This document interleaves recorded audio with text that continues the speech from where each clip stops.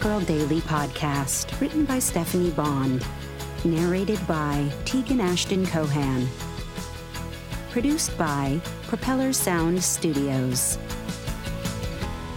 November 2nd, Thursday.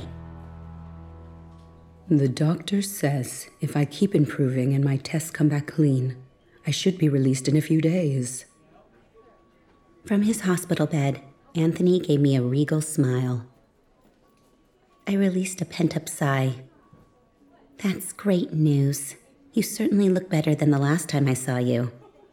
Although I suspected the color in his cheeks had something to do with the fact that Casey, our co-worker at the Anita Temp Agency, was playing nursemaid. She leaned over to tap his nose with the tip of her finger. Doesn't he? Then she held up a plastic pitcher. I'm going to get some ice and let you and May visit. He watched her until the door closed behind her. I know this is going to sound crazy, but I seriously can't stop thinking about that woman. It's like my mind is on a loop. Another side effect of Beltina. I dearly hoped he wasn't going to get his heart broken. But for now, I was happy he was on the road to recovery. How much do you remember about your collapse? Not much. I hear you were the one to come to my aid. Casey was there too, and the paramedics arrived quickly. Have the doctors given you any idea of what could have happened? He shrugged. I don't think they really know. And I get the feeling they suspect I was mixing alcohol and drugs. I swallowed. Were you? No. And I don't take any medication. Except Beltina? I prompted. He flushed guiltily. Oh, you know about that? The paramedic found a tablet in your pocket. His face crumpled. I'm sorry. I've been taking samples from your bathroom storage closet, which you probably figured out. I hadn't, but I nodded, stunned. For how long? For a while. I lifted them when I picked up your dry cleaning. I was desperate to lose weight, and a prescription was so expensive. Can you forgive me? I sighed and nodded.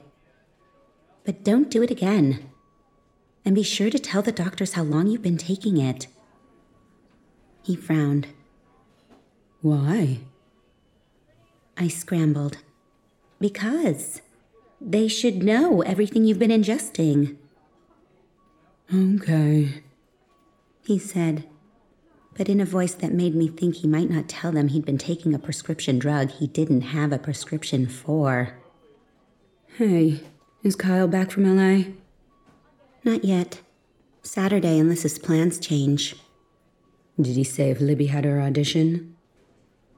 Libby Lakes, Kyle's actress benefactor and Anthony's sometime employer. He didn't say, and I didn't ask. I pushed to my feet. I have to go to work. With you and Casey out, Junwoo is shorthanded. Where are you working today? The pet store. You're welcome. He laughed. Bye. I left the hospital and walked to the MARTA Arts Center station to catch a shuttle back to Triangle Point. Throughout, my mind churned over Anthony's confession that he'd been taking Beltina for a while. And I scrolled back over all the little comments people had made about me over the past few months. That I was different, angry, forgetful. And the headaches had gotten progressively worse. Of course, any doctor or layperson would say the headaches were more easily explained by the mounting stress in my life. The pressure of keeping my background and family skeletons from Kyle, and now the double life I was leading to maintain the facade of successful pharma sales manager until Traxton hired me back. But the conditions I'd seen manifested in the close circle of people I knew who took Beltina, the aggression between Kyle's female friends, the bizarre self-abuse of the young woman at the gym, Helen's complete emotional meltdown, and now Anthony's unexplained collapse drove me to the storage closet in my bathroom.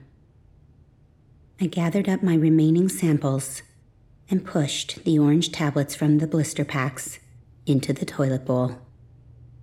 By the time I finished, they had clumped and dissolved into a carrot-colored mess. I flushed the commode and watched it heave and swirl down with a sucking sound. My phone rang, and reporter Rainey Stevens' name came up. Hoping she'd tell me my trainer Jan had been a font of information, I connected the call. Hi, Rainey. Hi, Della. Is this a bad time? I'm getting ready for work. What's up?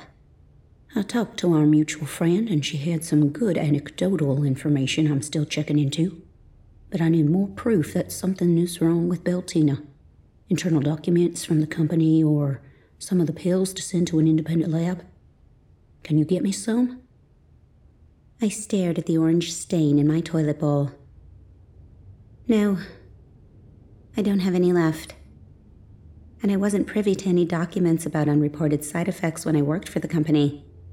I certainly don't have access now. Did you keep any correspondence from when you worked for Traxton? They let me keep my laptop, but my email account and correspondence files disappeared. She made a thoughtful noise. Most companies control employee data from the cloud now. Instead of confiscating a machine, they simply retrieve the files. Did you print out anything? A few things, I said, walking into my office and opening a drawer in my desk. But only emails that pertain to accounts of mine. Can you send me a list of your accounts? I've been cold calling physicians to ask if they prescribe Beltina, but I haven't found anyone who'll talk to me. But if you start calling my accounts, Traxton will know I've talked to you. So get the names of other sales reps' accounts and I'll call those. Or mix it up. I told you I protect my sources. When I didn't respond, she sighed. Why don't you go back through your files and see if you can find anything about side effects?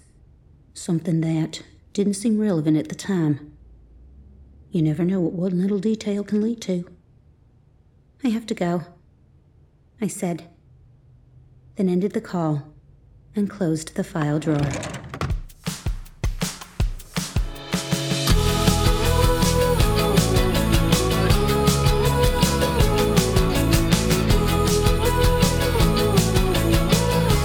Hi, this is Stephanie Bond, author of the Temp Girl Daily podcast. If you know of someone who might enjoy this story, please share a screenshot of the podcast. It's your support that helps to grow the Temp Girl audience. Thank you so much. And come back tomorrow for another episode of Temp Girl.